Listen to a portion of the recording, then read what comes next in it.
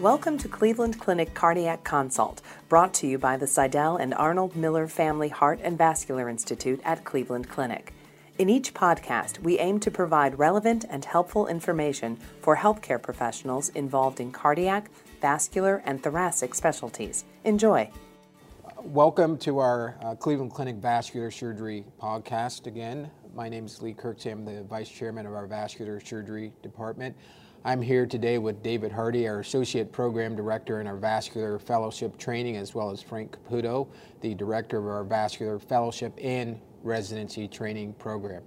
And today we're going to discuss the topic of mesenteric ischemia. Mesenteric ischemia, and we'll discuss kind of divided in the components of acute mesenteric ischemia and chronic mesenteric ischemia. And there's some vagaries in terms of how we diagnose these patients. And since we're talking to cardiologists and primary care physicians, what are some thoughts that you have about that patient, perhaps that you see in your office that comes in with the diagnosis of chronic mesenteric ischemia? What are the historical features that you get that kind of tip you off? There's some art to diagnosing it, I believe. Well, I think like any patient that you get referred, the first thing you want to do is start from the beginning with a good history and physical, right? So with chronic mesenteric ischemia, what you're looking for is that chronic weight loss, over time. He's been endoscopied up and down and tests everywhere, and no one can just seem to pinpoint it. And someone finally orders an ultrasound or a CAT scan for some reason, and there's calcifications on it. Yeah. And then they refer you that chronic mesenteric. And so first thing I do is I do a history and physical, and you find they've usually been given a runaround a little bit. And then once they're in your office, I start off with a duplex, just a baseline duplex, and see what's going on with those mesenteric vessels. What I heard in there and what I want to draw out is, even if they have mesenteric stenosis by ultrasound, and you do a history and physical, and they've had 15 pounds of weight gain, no weight loss, you probably start to look around and make sure they've had the basic things, and upper endoscopy, peptic ulcer disease, biliary disease. You look for other chronic medical conditions, which by far are more common. Absolutely. Right? Especially in this patient population that we're dealing with. So, yeah, like you said, if the story doesn't fit, it may not be mesenteric ischemia, and it may be something else. Absolutely. So how do you co-evaluate those patients? Because a lot of times they'll come into your office with the diagnosis already made, having no previous workup in the GI system. So how do you co-evaluate these patients? Co-evaluate. I'm assuming we're still talking about the patient that doesn't quite fit. Maybe they've gained weight, or maybe they haven't lost any weight, and they've had this abdominal pain for a while. Yes. So these are patients that I would work with a primary care physician or whomever sent the patient to us, have gastroenterology or our GI doctor see them, or a gastrointestinal surgeon to take a look at them, so we can make sure they have had that upper scope, the lower scope. If they have a CT scan, sometimes there may be pinpoints on there about why they're having abdominal pain. That's probably the biggest thing, is just making sure those things are rolled out. Yeah. I can tell you that I'm challenged to, not that I disbelieve the patient or discount the primary care doctor's diagnosis, but I'm challenged to believe the significance of a mesenteric stenosis that is clearly there, absent some degree of weight loss or food fear, that's very consistent. And I kind of want to follow this patient over some period of time. That is to say that I won't jump to intervene upon a patient because I see a 80% mesenteric stenosis on someone who's had some vagary of abdominal discomfort. I'm probably going to see that patient back maybe 6-8 weeks, a month after they've had some type of workup, maybe had some other peptic ulcer disease treated, not jumping to intervene on that patient. And even short of that, there are other things, kind of the zebras we call them, like median arcuate ligament syndrome, or that's the one that kind of sticks out in my mind that could be causing some abdominal pain. These are things we have to look for to see. But if you had that, you're talking about if you have image evidence that the vessels are occluded? The SMA is high-grade stenosis. They have a 10-pound weight gain.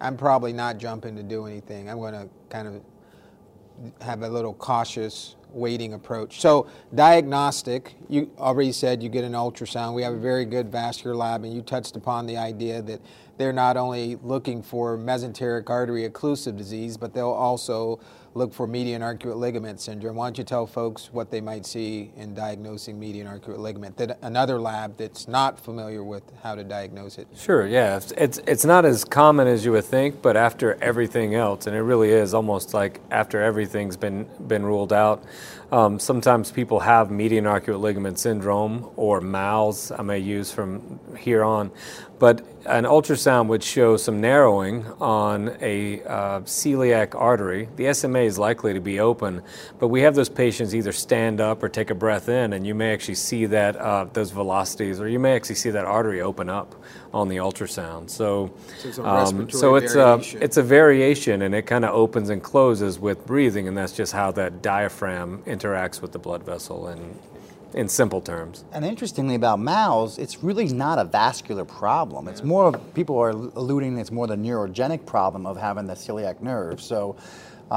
despite having those nerves released and whether or not you still have compression of the artery, really the benefit has actually been shown that just releasing it, those nerves laparoscopically, is what's really the benefit to those. And so we evaluate median arcuate ligament.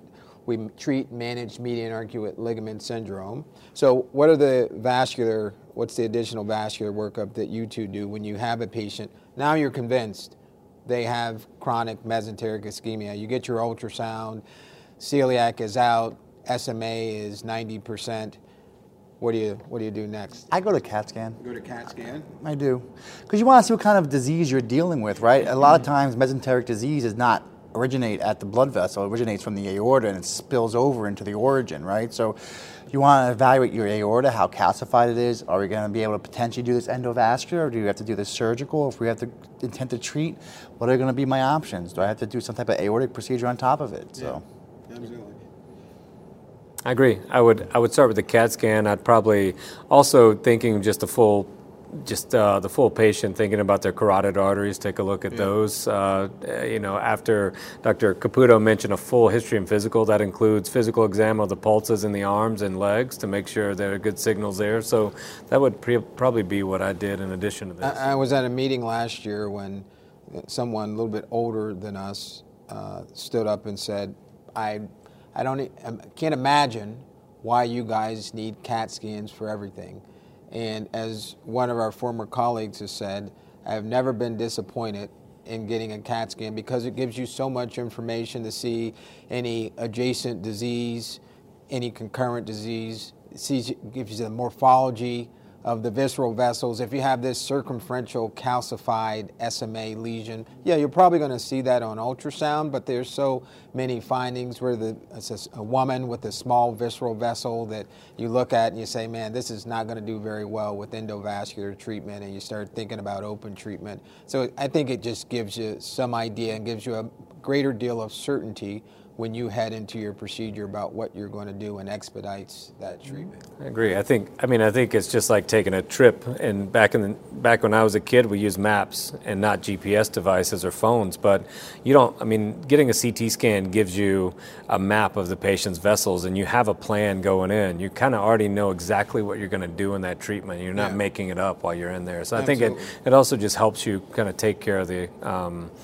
and even avoid some of the complications you could get into. Unfortunately, with our CAT scan unit within our department, it doesn't inconvenience the patient. They come in, they see us, they get their ultrasound, they get their CAT scan within our department. They don't have to run around. They don't have to come back on another day because they had to go someplace else within the hospital. So it makes it very convenient, our layout. So you have the diagnosis. You're convinced that they've had 15, 20 pounds weight loss. Heaven forbid they're one of the severe forms of chronic mesenteric ischemia, and they're wasted away by the time they get to see you. What are your thoughts about how you approach these people in terms of, are we an endovascular first practice? Do we offer all therapies? I offer all therapies, right? So I think that patient that is malnourished, that is overly thin, they do very well with endovascular first because it does two things. One, it's minimally invasive and you don't necessarily compromise them too much physiologically, and two, it allows them to build up so you could potentially do an open operation in the future. In terms of a patient that is healthy and able to, what I think can undergo an open operation, I think that that's the way to go at first. An open antegrade bypass versus, has been shown to be very durability. And there's actually some data to suggest now that multiple endovascular attempts may compromise your open procedure. So, and although that hasn't been really teased out yet, that if a patient can tolerate an open operation, I think that's the way to go at first. So, and I'll say this is going back to the point about CAT scan. This is where CAT scan really comes in, because if you have that supraceliac aorta, which is a calcific shell, and you see that lesion, which is eccentric, it's good diameter, and you can get a pretty durable result with an endovascular approach, that's probably going to guide you down. And it goes back to everything we talked about. Tailoring, we can offer different therapies. We're very comfortable with each of those therapies, and you tailor the therapy for the patient, right? So endovascular, you're going to approach this patient endovascular. And there's some controversy within the literature and some various publications describing covered stent versus bare metal stent. So talk about that maybe. Yeah, I think that's controversy in our literature. That's controversy among colleagues. And we've published some papers. Some of our institutions that are similar to us are published to suggest if you do this endovascular and use a stent, we have a couple of different types of stents, and one of them simply has a covering on it, and one of them is a bare metal stent that opens up. I think people have their own preference, and what some of the papers have suggested that maybe covered stents have shown more promise than using bare metal stents. But I wouldn't say it's the law yet, and I still use bare metal stents for a lot of my endovascular procedures at this time of a mesenteric segment. So for the non-interventionalists and those folks that are involved with diagnosing these patients, perhaps describe to them what the Mayo paper, as an example, showed in terms of bare metal versus covered stents in terms of primary patency as well as recurrence of disease and symptomatic free survival. I think that's what you're referring to. The Mayo paper is that the covered stents seem to do better, provide a more durable long-term patency. The vessel stays open a little bit longer. We think that less interventions chronically is what they showed in their paper, I believe, and I think long-term outcomes are better than using bare metal stents when comparing the two groups. And how do you explain that to someone just in a very simplistic fashion, the bare metal versus the covered stent in terms of recurrence and disease recurrence pattern, the pattern of recurrence? Maybe Frank can answer that the way. When you look at bare metal stents, a lot of times you look at a matrix, think of a cyclone fence or a chain link fence. You still have all the space in between, so a lot of times the disease can still come through that matrix or that chain link. The thing about covered stents, imagine having a covered, like a vinyl fence. Nothing can come real through. When the wind hits the vinyl fence, nothing's coming through. It goes around it. So then you can start getting turbulence or something at the ends of it. So that you might get disease at the ends of it. Interestingly, if you look at our paper, our data here just recently published, it's not so much the stent type, but it's actually how the stent is placed. I mentioned before it's a spillover plaque, or the plaque originates in the aorta. So the real key to mesenteric or endovascular repair of mesenteric vessels is actually having that stent come back into the aorta a little bit and flaring it or making it big to really counteract that spillover plaque. You want to have appropriate sizing, not undersizing. It's just like Goldilocks, not too big, not too small, just right. But you really want to have that proximal flared into the aorta, and that really is what we have shown to be one of the most important things. Exactly, normal to normal, basically, right? So if we can create an endovascular conduit by covering the inflow spillover disease into preferably a large distal normal arterialized segment, that patient's going to get a fairly good result, provided they're a non-smoker, right? We tell everyone up front that no matter what we do, whether it's bypass or endovascular treatment, if you're a smoker, your rate of recurrence and failure is higher. And unfortunately, patients that develop visceral disease and pan-vascular disease frequently are smokers, and so that's I agree, and I think, I had a hard time articulating that, but that's exactly why I still tend to use covered stent or bare metal stents, because I think the issue is just not treating from normal to normal vessel when you look at these studies, and that's why I'm still kind of behind the curve there. Femoral approach, brachial approach, and use of IVUS. I think it all depends. I think femoral approach is good. Brachial approach is just as good. It all depends on how the vessel comes off of the aorta. Again, the CAT scan helps you with that.